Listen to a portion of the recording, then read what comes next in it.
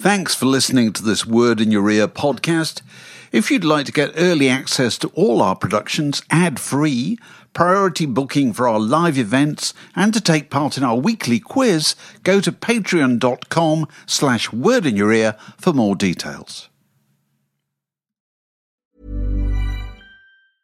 I'm Sandra, and I'm just the professional your small business was looking for. But you didn't hire me because you didn't use LinkedIn Jobs. LinkedIn has professionals you can't find anywhere else, including those who aren't actively looking for a new job, but might be open to the perfect role, like me.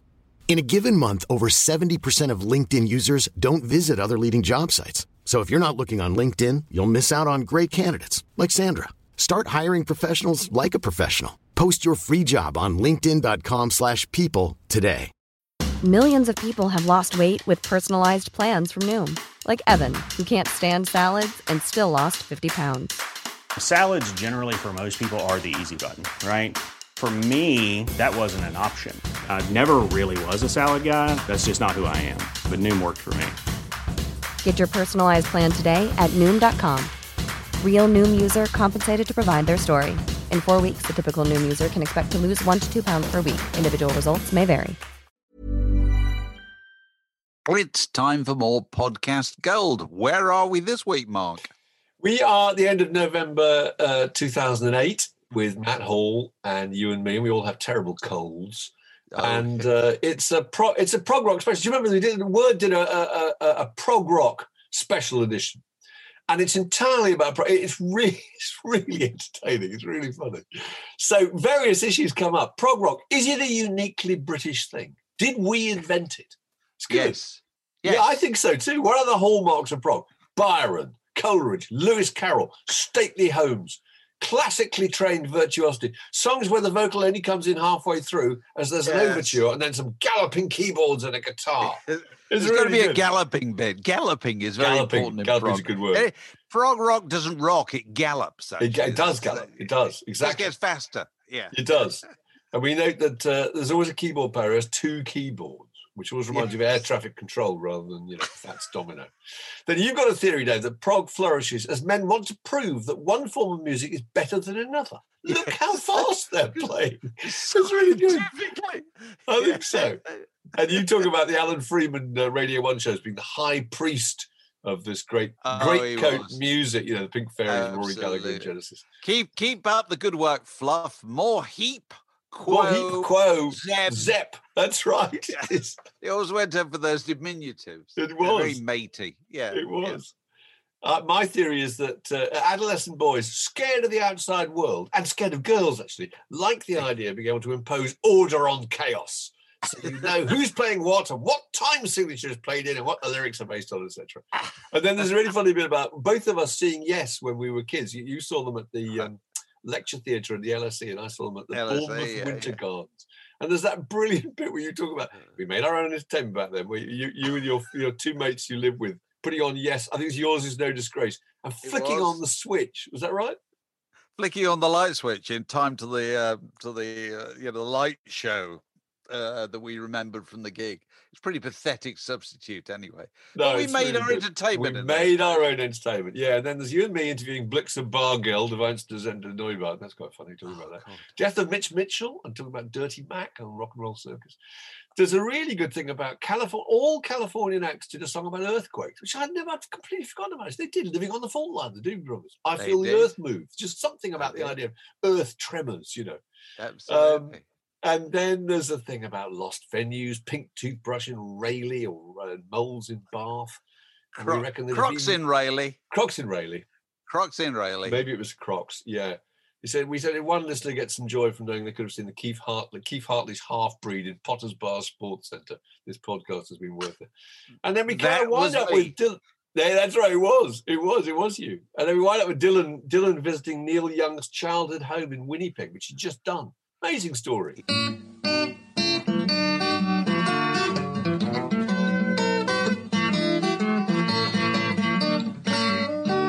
You're listening to a podcast from The Word. Is that rolling? Yes. Can I begin with an apology? You can? I can't believe I was listening to the last podcast, and I can't believe among the many stupid things I've said on this podcast, There was one particular thing thing last week. I said, there's only one Norman in football, and that's Norman Whiteside. Yes. What an idiotic thing to say. Yes. Norman by Chillags. Yeah. Hunter. First football match I ever went to was when Norman, bite your legs, Hunter, had retired from Leeds and was playing for Bristol City, and he marked his intro to the game by taking out in the first about 5th minute Sammy McIlroy of Manchester United and leaving him completely prone on the surface. And Sammy McIlroy played, if I remember rightly, no further part in that game. That's Norman. And what a great name. My favourite Tour de France cyclist is, or rather was, because he's now been disgraced, of course, for the drug charge, Michael Chicken Legs Rasmussen. Chicken Legs. When you see a picture of him from the waist down, you know it's the chicken. Sort of emaciated. And I can actually say, without any fear of legal repercussion, drug-filled limbs. It's fantastic. He's the one who famously fell off his bike in the last Tour de France and broke 2 bones in his foot, very badly injured his knee. And yet, weirdly, David, he was on the bike the next morning, charging ahead of the field as fresh as a daisy. Didn't feel a thing. No chicken. Didn't feel a thing. No, as a cycling fan, have you seen that wonderful French animation Belleville Rendezvous? Yes, I have. It's one of the most wonderful films. Absolutely incredible. If anybody's looking for something that they want to, you can play it to small children as well, and the whole family can watch. Have you seen that? Yeah, it's fantastic. It's fantastic. Although I did find the bit of the old ladies shimmying in the rubbish dump, playing kind of. That was a little bit spooky. Yeah. There's a darker edge to it, but that's the way of all entertainment. So I apologise for saying that there was only one Norman in football, when in fact there are 2. And do we all just only 2? These things matter. We should find out. I should also apologise to David Holly of Abbey Road, because Rob was saying last week that he couldn't take a picture in Abbey Road because it might infringe their copyright. It's nothing to do with that, apparently. It's so that superstars can work in Abbey Road unharassed by amateur paparazzo like Rob Fitzpatrick. So, you know. So our podcasts are now so edgy that we have to have legal apologies at the beginning. The whole thing's going to be... It's all an apology this week. It's all an apology this week. This is the Word Podcast. I'm David Hepworth. Mark Ellen. Mark Ellen, that's me. And Matt Hall. Matt Hall arriving from the Fens, slightly late. I had a lovely journey this morning. Emu on the line. I had one of those rare moments on the tube when the person listening to their iPod next to me, I was quite enjoying what they were playing. It was so loud. They were playing Hot Rats by Frank Zappa. Wow. That's good, isn't it? But you're only I felt compelled to tap him on the shoulder and go, "Is that Hot Rats by Frank Zappa?" And he looked at me and went, "Yeah." He wasn't really? Yeah. Like, I thought he'd be quite pleased. Like, yeah, it just isn't Son of Mr. Green Jeans' amazing track, you know. There's no banter with this guy at all. Yeah, as if like everyone should be listening to Hot Rats by Frank Zappa. It's a disaster, Dave. I went straight back to my copy of the Times. So he was actually playing... Was he playing the track Hot Rats? He was playing the whole album. Or was he playing Peaches on Regalia? No, he was playing the whole album. It was Mr. Which track was he playing? Son of Mr. Green Jeans was the one who was playing which I heard it, yeah. You're testing me now. I'm now trying to think. We're now going to see if we can do live all the tracks on Hot Rats. Because there ain't that many. I can sing bits of them. Well, you don't want that, do you? There is... I don't want you to look at me. There's Peaches and Regalia. Peaches and Regalia. It Must Be a Camel, Hot Rats. Gumbo Variations. Son of Mr. Green Jeans, and one more. Yeah, God. Listeners... On that bombshell. It's been a great podcast. I hope you've been entertained.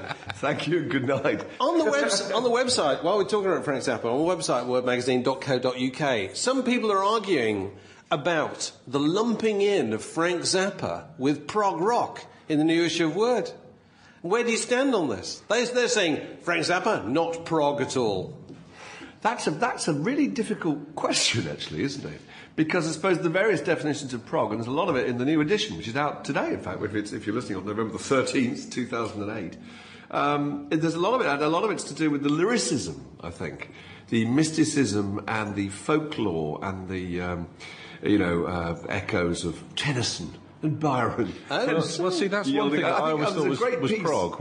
Isn't prog supposed to be just English or British, certainly? It's certainly British, but I think... you can't have foreign prog. Well, I don't know. I mean, I'm so if Germans speaking as a complete ignoramus when it comes to prog, but my thinking was always that it was, the Byronic... I think that's a lot to do with it. There's in this fairly extensive piece about prog, there's an interview with Roger Dean, who did all those, at the time, after the time, she's slightly risible, but now actually rather attractive, old artworks of covers for bands like Yes and I can't remember who else now, Ozzy Beaster. And there's a very interesting interview with Pete Winfield, who was a lyricist, over there on Words for King Crimson. Yep. And I think that's really fascinating. It made me realise just how complex and slightly more dignified the whole thing was, although I quite liked it as a kid, you know. But I mean, one of the definitions of prog was just a willful change of time signature in order to indicate massive classically trained virtuosity, purely to show off. And let's be honest. And didn't Zappa, again, speaking as complete Zappa ignorance, didn't he come more from a kind of jazz? Yeah, he did, and I don't think background? he really did that. I mean, his music was, if it doesn't sound too wanky, it's not really, hey, if there's a place that you can be wanky, that's true. Yeah, welcome to the Word Podcast. Welcome to the Word Podcast. And it was satirical, you know, that when he changes time signatures, it's because he is deliberately reflecting idioms of old music hall and old jazz and old 60s doo-wop and all that kind of stuff. So it wasn't just let's play in 9/8 because we can. But yeah, so with prog, the other feature about prog, apart from, as you say, the willful change of time signature, is I think I'm right in saying, in prog, and find me an example that proves me wrong, the vocals don't start till about halfway through the tune. That's right. You don't get anything like, I don't know, 8 Days a Week by the Beatles or whatever, you know, where it just starts right at the beginning. It doesn't. You know, you have a kind of an overture, don't you, effectively? Yeah. And then you have, it slows down, you usually get a bit of a vocal, which tends to go quite slowly. There's probably an underture at some point as well. Okay. And then there's a bit in the middle where it gallops away, and the guitarist shows off or the organist shows off. Then, you know, what's that noise? God, an enormous metal grinder has started up outside. This is the new sound of Young Islington, metal grinding. Einstein Newbarton reforming. That's right. That's it. Impromptu show on the back of a lorry, cutting it up. Drilling the stage with Mark Allen and I once had to interview Blixer Barfelt or Bargeld. Einstürzender. Say it again? Blixer Bargeld. Einstürzender Neubausen. Yeah. Which I think means collapsing new building. It certainly does. Yeah. As opposed to, of course, Die Tottenhausen. Which is the only other German band I know. The Dead Trousers or the something? Dead Trousers. The Dead Trousers. That's a great name for a band. The Dead Trousers. Kraftwerk, what does that mean? Kraftwerk, I think. No, it means factory, doesn't it? I don't know. Does it? God, this has been enormously educating for me this morning. So, at that point, we're now talking about things we've learnt in the last week. Oh, yes. Which is, and I'm going to go first. Because we should do our prog memories at some point. Well, of course we will. Yeah. We'll come back to prog. Go on. I was watching something on the telly last night, which I don't do very often, and I thought, my God, this is a programme built for Mark Ellen. This ought to be on the Mark Ellen channel. It's a programme called Oceans on BBC Two. Have you seen this? No. And so they've you know, combed the world, and they've found a kind of oceanographer who's youngish female and kind of, you know, looks a bit like MIA, you know what I mean? And has a ring through her nose. And they're like, you're the girl. You sure it's not MIA? I don't think it is. A mermaid. And they've gone diving in the Sea of Cortez off Mexico. Excellent. What did they find? See, I'll tell you one thing. Old beer bottle. I thought that only existed in a David Crosby lyric. Oh, I see. Anyway, I'm going to tell you what they found briefly. Okay. If you go to the bottom of the sea in the Sea of Cortez, you're diving on the San Andreas Fault. Right? Right. So that means there is a gap in the world. Yes? Okay? And so basically, if you go down there, you'll see bubbles escaping from the Earth's crust, which are basically coming up from the molten core of the Earth. And so they took an egg down there. They took an egg down there and placed it on one of these cracks and boiled an egg on the floor of the Pacific Ocean. So hold on, how deep is this? How deep is this bit? I didn't measure how deep. But surely, if you take an egg down there, diving expert Mr. Ellen will be able to back me up on this. Wouldn't the egg kind of crush? Wouldn't it? I'll tell you something very boring, actually. Or is the egg such a perfectly if you really want to know, when I went to the Maldives, sorry, David, coming back to the end of your story, when I went to the Maldives this year to write an article about scuba diving, one of the experiments was that they demonstrated that at 30 metres depth, if you crack an egg open, the yolk disappears, but the white, but the yolk remains compressed by the water pressure, hanging in midair like something out of a spacecraft, and as hard as a ping pong ball. And you can bash it backwards and forwards. It's extraordinary, isn't it? Well, but it's just water pressure, you know. So there'd be, you can write a book about this, can't you? Eggs underwater. Eggs underwater. Sounds like a Frank Zappa song. It is, exactly.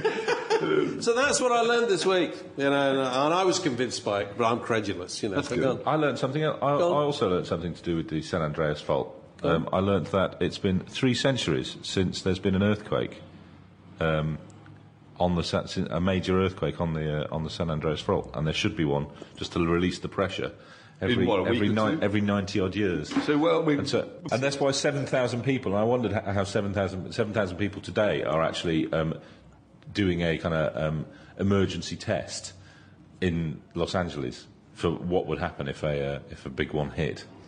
And how do you do an emergency test? Well, I was trying to work out. It's like a fire drill. There's a bell goes. Does someone go out and it's meant to simulate the idea of you're in charge. Everyone wobbles from side to side.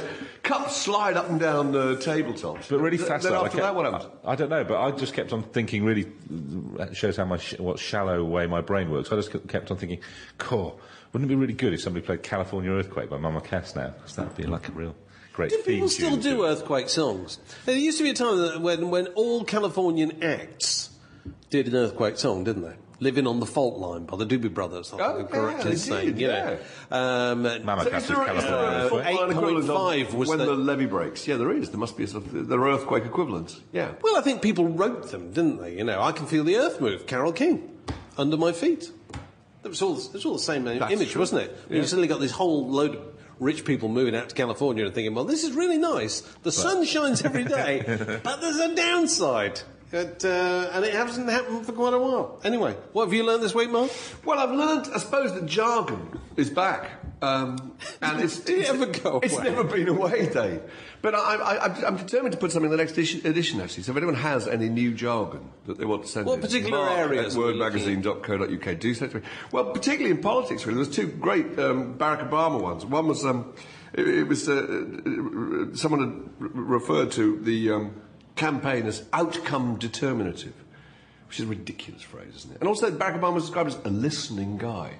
I've never heard the word listening used that way. Is that jargon? That's cliche. That's a new adjective, isn't it? I say my favourite bit of political jargon that I came across recently. I've back, by the way. Used, there you go. I've used it relentlessly ever since, which is a dog whistle. Have you heard that? What's a dog whistle? Oh, it's fantastic. It's a faint call. They're talking about politicians. There are certain big issues in politics that swing votes one way or another, but it's very bad if politicians are overtly appear to be saying anything about them. And so the best thing you can issue to your potential voters is a dog whistle. And so they talk about a dog whistle on immigration, for instance. If you were to make a point about, I don't know, identity cards or whatever, that could be taken as a dog whistle, i.e. it's a signal that only a dog can hear. And I think it's a very subtle expression. Very subtle and very descriptive, you see. I don't take the mickey out of jargon. I think jargon... No, I love it. I'm not taking the mickey either. I love it. I don't care for outcome determinative because it's just needlessly complicated. It will determine the outcome, presumably, but you might as well just put it like that. No, I really like little shorthands and expressions like that. Roadmap to peace. I can't see anything wrong with that. Well, red state, blue state. But then it becomes a kind of restrictive thing that all the media kind of adopt it, and therefore it becomes the terms in which the whole description is framed, doesn't it? Even though it probably doesn't mean anything when you get to the bottom of it. So you want? Don't you think the media? I was thinking about this the other day with the word credit crunch. People just use these kind of. Is it alliteration or assonance? It's alliteration, isn't it? Credit crunch. Yeah. People's princess. They use those expressions. Broken Britain. They use these expressions because they just sound really good. Britain isn't broken. But once you say broken Britain, it's just a fabulous phrase and people like using it. It just sounds really convincing, doesn't it? But also, nowadays... alliteration is responsible for a massive over-amplification of the news. Yeah. And also, nowadays, Matt's going to stick his head out the window and sneeze.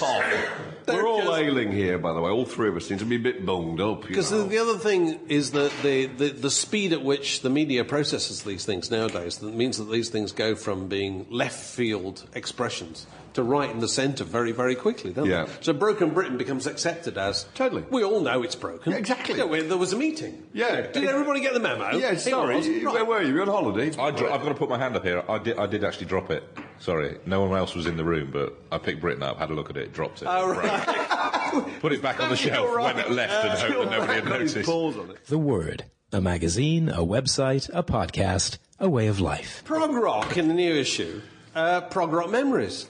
What's your prog rock memory, Mark? Well, I've probably got two, but my key Just one... two? Just two? Well, I've got millions. Brain is My key one either side of the album. Was, the great thing about prog, I think, was that you felt slightly isolated, I think, because... only a certain kind of person liked prog. And in my view, it was almost entirely male preserve, actually. It was something to do with the workings of the male mind before adolescence, if that makes any sense. I think, that when you're at that point where you're desperately keen on working out complicated things and interested in the kind of mathematics and science and, you know what I mean? And then suddenly you discover, electric guitars and drinking and girls and stuff, and then you forget about things like that. But there is a time when you're in your bedroom listening to those complicated bits of music and getting a great deal of self-satisfaction out of trying to kind of unravel their complexities, both lyrical and musical. And the key thing for me was my favourite group. I said they're not strictly prog, really, but I was in love with a group called Soft Machine. I absolutely adored them when I was a kid. I don't really know why, but in about 1970, so I would have been, 15 or 16 or whatever, they were called to the Albert Hall to appear on something called the Pop Proms, which at the time actually was quite an event, because no rock band, I don't think, in fact they were, I think, the first rock and roll band to play at the Albert Hall at a Promenade concert. And I remember thinking this was a very significant moment, because this was the moment me and my sisters would be able to rise up in the household and insist that, the communal radiogram would be... We did have our own transistor radios and stuff, but I wanted to hear it on the big machine in the sitting room.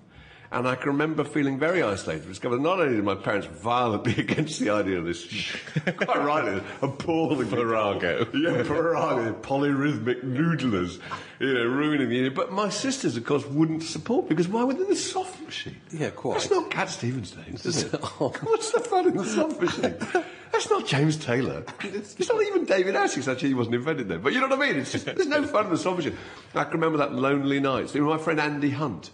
Andy Hunt and I sat and listened to this broadcast, again, trying desperately, tapping our feet furiously, trying to work out, was it 9/8? Oh, 17/6? Yeah, nodding at each other sagely, tapping a nose in a kind of conspiratorial way. The Softs. And the other one was going to see Yes, I think, in 1971 at the Bournemouth Winter Garden. Right. Classic lineup, and all I can remember was that Rick Wakeman, who was probably only about 6 years older than me, seemed so fabulously stellar, was wearing a cape throughout the entire concert, which had little bits of mirror, broken bits of mirror all over it, so it reflected lights all over the inside of the Bournemouth Winter Garden. I remember that being quite exciting. And they played Roundabout, they just launched Fragile. They played a song called Roundabout, which I thought was absolutely tremendous. I've just looked at the lyrics before we came in, actually, just to remind myself whether it was tremendous, and, well, let's not go there. Oh, it's shocking. I saw them on the tour just before that. Yes. Oh, yeah. And, everybody talks about prog as being very extravagant in its presentation and so forth. But I remember, I saw Yes in a lecture theatre at the LSE. Yeah. Which is about as unglamorous a setting as you can possibly see a band in. They were kind of crammed onto a stage, that they were like a beat group who kind of outgrown the available space, so they had extra. That was one of the ways you could always recognise a prog group was the keyboard player always had two keyboards, so they could stand in between them, and play two at once. Be able to operate them. So you're reminded of air traffic control at Heathrow. Rather than Fats Domino, weren't you? You're in the console. It was a huge. It was a huge change. Now the big tune I remember. And I was a student at the time, and living in a very nasty flat near Turnpike Lane. And if my son had the patience to listen, I would tell him how little his life is like mine was at the same age. Kids today, mobile phones. You mean he God knows what. You mean he doesn't listen to the podcast? Well, no, certainly doesn't. Anyway. we had a copy of the Yes album, and the big breakthrough track of the Yes album was Yours Is No Disgrace. Oh, yeah. Okay. Well, yeah. And Yours Is No Disgrace was distinguished by a section, a classic kind of instrumental showing off section, that used to start with... Dun, dun, dun, dun. Do you remember that one? Yeah. Very dramatic. Yeah. Dun, dun, dun, dun. We used to, three of us... beat out this military tattoo. It's worse. It's worse. With wooden I want you to imagine spoons. 3 students in a flat... We made our own entertainment back then. With a bottle of Old English cider. What, are you going to say vodka? Yeah. Not invented. Good God, couldn't have... Not even that stuff they made in Warrington. No, Vladivar. No. Old English cider, which was the drug of choice in those days. And one person would be elected to go and run the light show in the flat during this tune. I'm not exaggerating this at all. And that running the light show involved going to the only available light in the room, which was the switch over by the front door, so that when we got to the blessed bit, the lights went on and off in time. We did that. At which point there'd be a banging on the floor from a broom. Turn that bloody noise down, mate. And shortly followed by as the light bulb ran down. I think bulbs were probably more reliable in those days. We were happy in those days, weren't we? Pound of wet fish, shiny florin for the Charabang home, and a copy of a Spooky Tooth album. But happy days, Dave. We made our own entertainment. I'm still, amazed when I remember that we did do that. Nothing wrong with it. There's no shame. There's no disgrace. Yours, in fact, is no disgrace. But going back to your thing about the kind of adolescence and prog rock, I think the reason that prog rock continues to flourish is that it appeals to that mainly male desire to prove that one form of music is better than other forms of music. Yeah, I mean, surely... And to feel that things scientifically calculated. Look how quick he's doing it. Look how schooled they are. You know what I mean? It's not about how it makes you feel. But I think some people probably never quite get out of that. I got an email yesterday from a very nice guy, and if he's listening, don't mean to disparage it at all, please you get it. But there's an article in the new edition of Word about Miles Davis' Kind of Blue. Its 50th anniversary.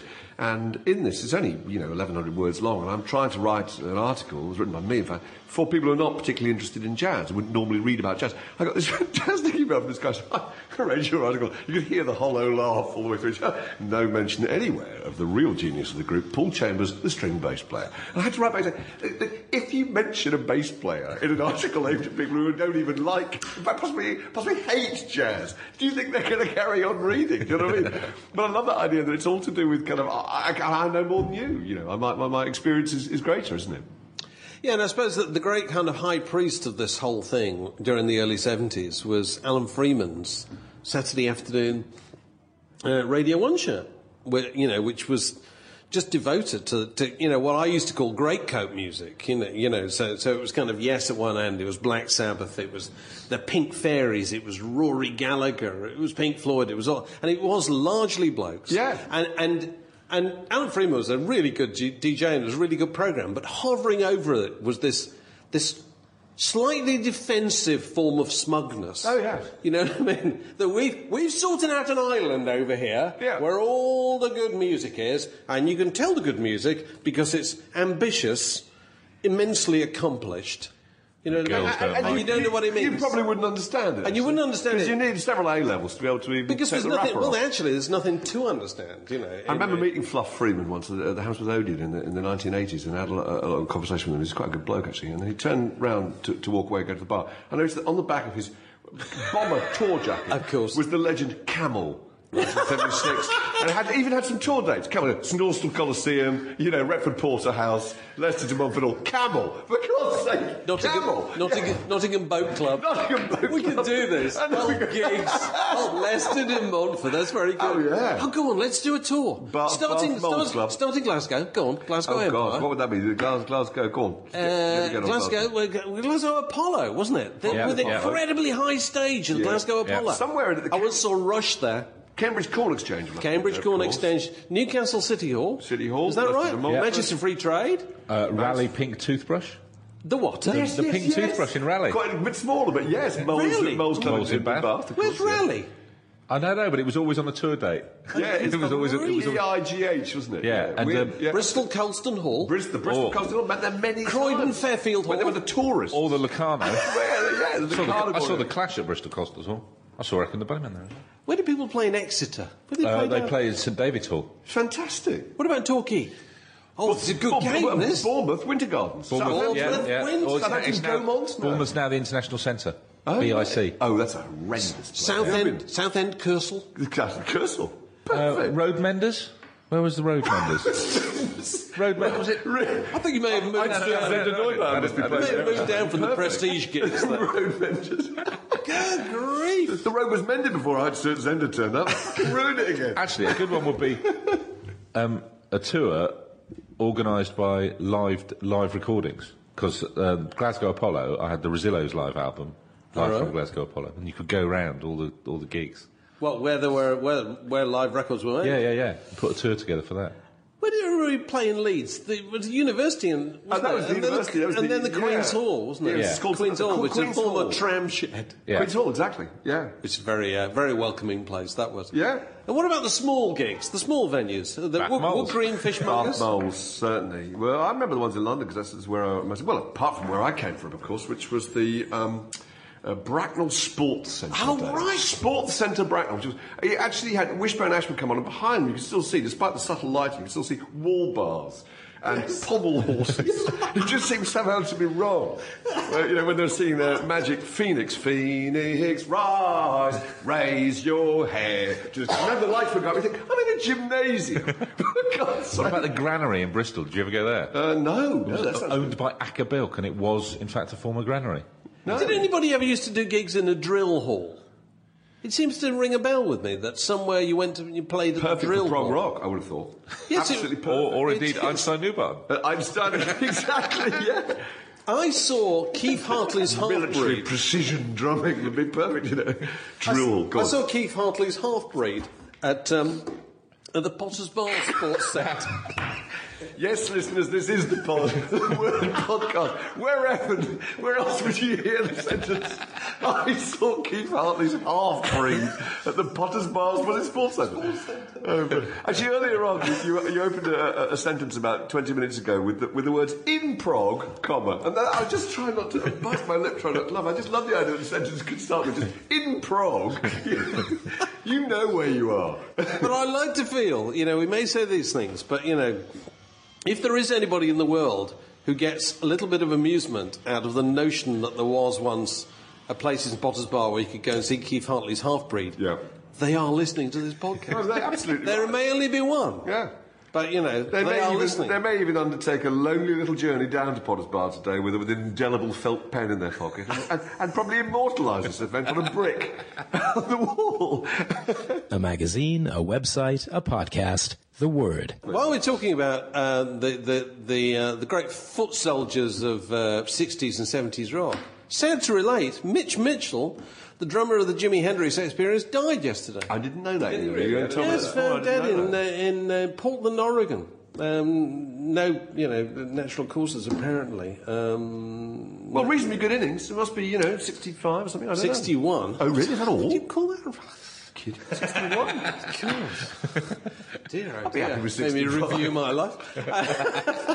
And very sad, that is. And, it's customary at times like this for everybody to go, well, what a great drummer. But he was a great drummer. Absolutely fantastic drummer. And 90% of Jimi Hendrix, the reason that Jimi Hendrix was really interesting, was brilliant, was on that first album, actually. Yeah, he had a way of First drumming. He record. played lead drums in the same way Keith Moon played lead drums, which is you fill constantly. If you listen to Keith Moon's drumming, most people just play 4/4s or whatever, 2/4s. He's filling in between. Absolutely incredible. And Ginger Baker, no, it isn't too boring to talk about great drummers. And actually, Mitch Mitchell, of course, legendary, was the drummer Why is of... it too boring? It's never too boring. Never Sorry, I'm not- too I'm not boring talking to talk about great drummers. No, it's not. Mitch Mitchell was the drummer of the Dirty Mac.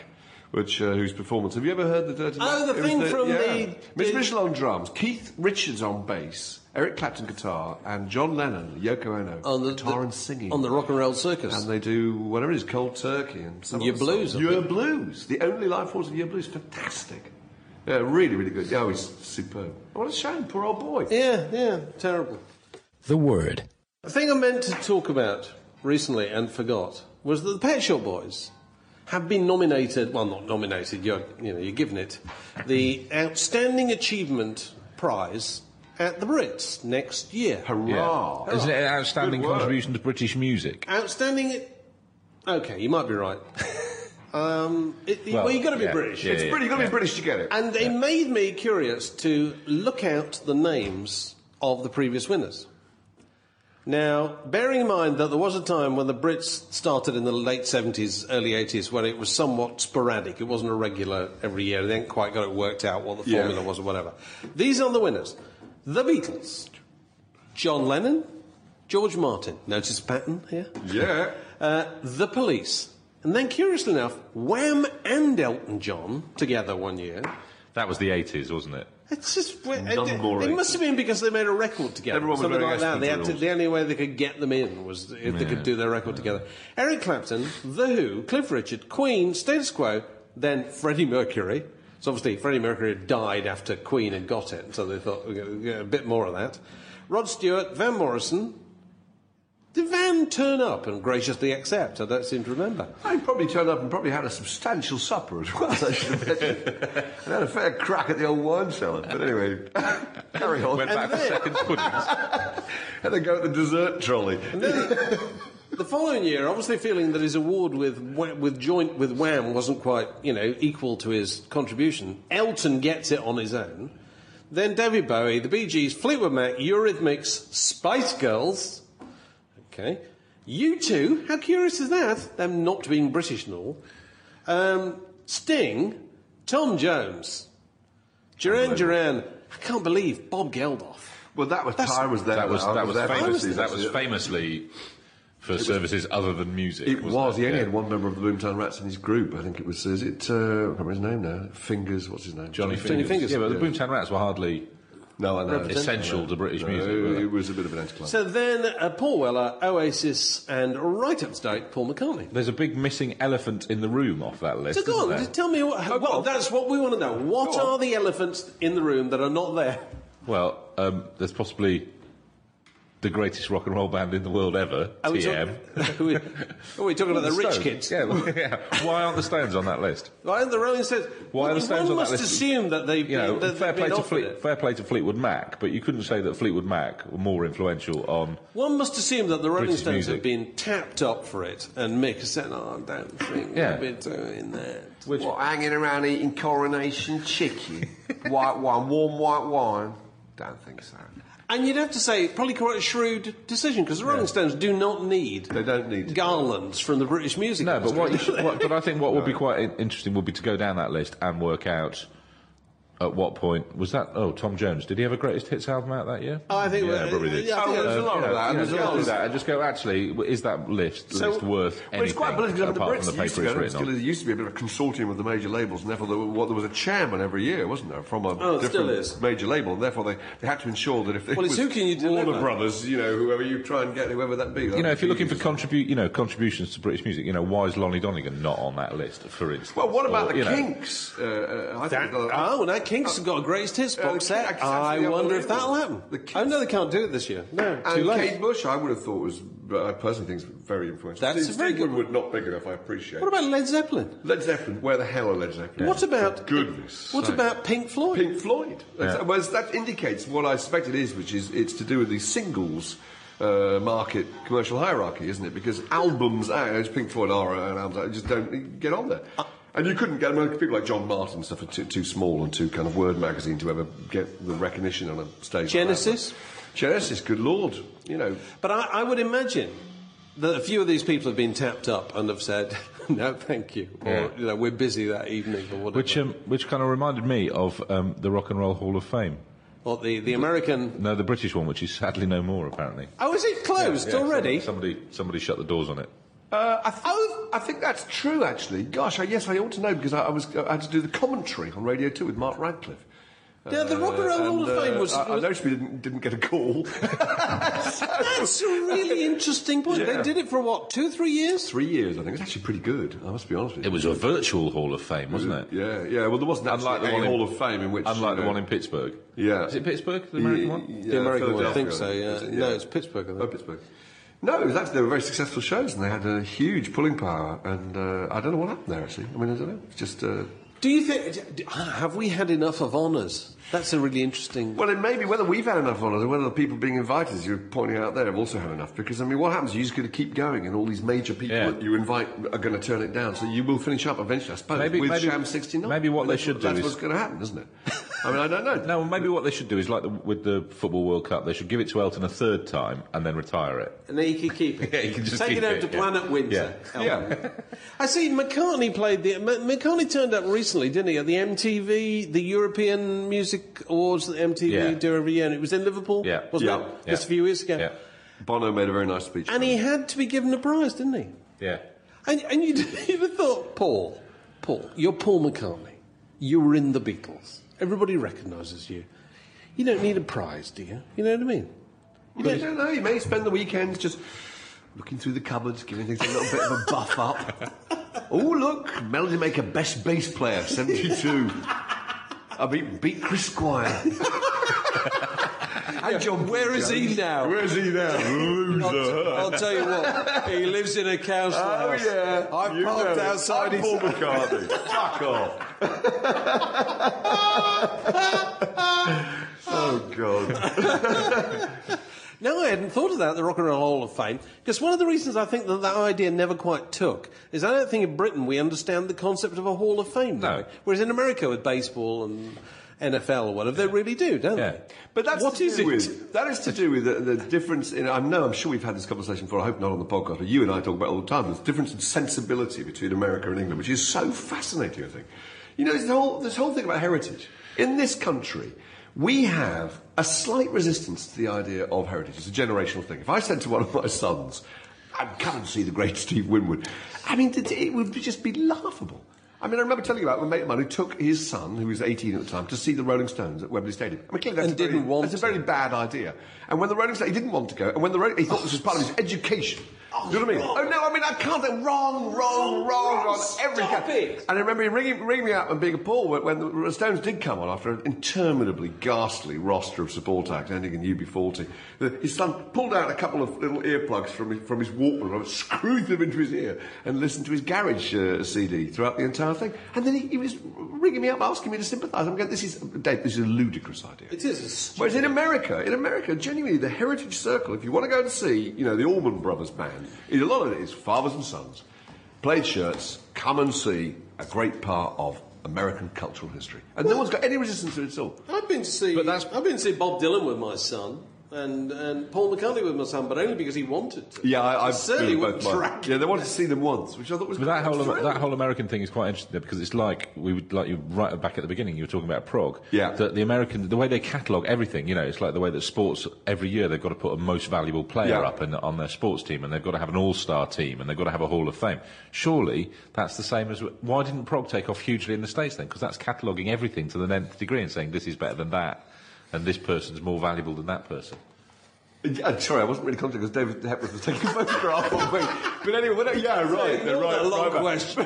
Why didn't America take Prague to its bosom? Because they like to catalogue and rate and ratify everything. That's absolutely true, and I think it goes back to this. There's a piece by Jim Irvin in the Current Issue I think is absolutely fantastic. The one I was talking about earlier when he interviews Pete Sinfield. And the idea that the lyricist was then a member of the group, which is also quite interesting, because before, lyricists were, oh gosh, someone's going to write the lyrics, it's probably the bloke who writes the chord sequences and, the melodies. And they actually used to, what's the word? Outsource, I think is the word. Outsource lyrics. In the same way Jack Bruce employed or partnered up with Pete Brown to write those particularly good lyrics, actually. Grateful Dead, Robert Hunter. Pete Sinfield. I mean, these guys were just employed as a kind of satellite member of the group. And that's the German chums starting up the angle grinder again. Sorry about this, listeners. And that was considered to be equally important. And that kind of English poetry and general dystopia, very, very interesting part of it, I think. Have you seen Bob Dylan has been turning up outside Neil Young's house? Is Neil Young there? He's trying to wake him up. Is he doorstepping him? Oh, you've been stealing my chord sequences. Hey, Shaky. Hey, Shaky. Yeah, can I borrow a cup of sugar? Sorry, Dave, say what you Sorry. If we needed yet more evidence for the fact that Bob Dylan is a queer fish, isn't he? Yeah, I would have thought so, yeah. He's on tour in Winnipeg, and the guy who lives in Neil Young's childhood home now, right, looks out his front window and sees a couple of cabs pull up and a couple of guys get out wearing hoodies, you know, and it's cold and, you know, stamping their feet and just kind of looking at the building. And he goes out and he's, you know, because he's used to odd Neil Young fans turn up, you know, from all over the world, want to stand outside where Neil grew up. And he's talking to one of these guys and he looks at the guy who isn't talking and thinks, I recognise you. You know, you can imagine a hood. And it becomes clear to him, it's Bob Dylan who's on tour and playing in the city that night. And they've just come to look at Neil Young's house. That's great. Is he holding a lighted candle? She's brilliant. And this guy, because he happens to be in and because he happens to recognise it's Bob Dylan, says, do you want to come in? And so takes him in. And in a wander around the house, so this is when the bedroom that Neil had when he was a kid and whatever. And I just think that plays to loads of fascinations of mine. I'm fascinated by the childhood homes of rock stars. Yeah. Because I think they all look the same. You know, they all look like quite modest little places. Yeah. You look at Bob Dylan's house. I remember 10 years ago, Bob Dylan's house in Duluth. Was for sale. Oh, Hibbing was for sale. And a load of Bob Dylan fans are seriously going to buy it. Yeah. And I bet they wish they had done, actually. Because now they could charge $10 to go into Bob Dylan's house, I would imagine, to kind of look round. No, I actually got a communication from an old pal of mine, quite seriously saying, would I come in with him? Yeah. And he got 6 or 7 other people, and the idea was to buy it. We probably should have done. Yeah, Incredible. yeah. But anyway, childhood homes of rock stars. And also the idea that Bob Dylan is not as other men. He's prepared to, you know, he'd go off and be interested. You know what I mean? Can't imagine any other rock star doing that, can you?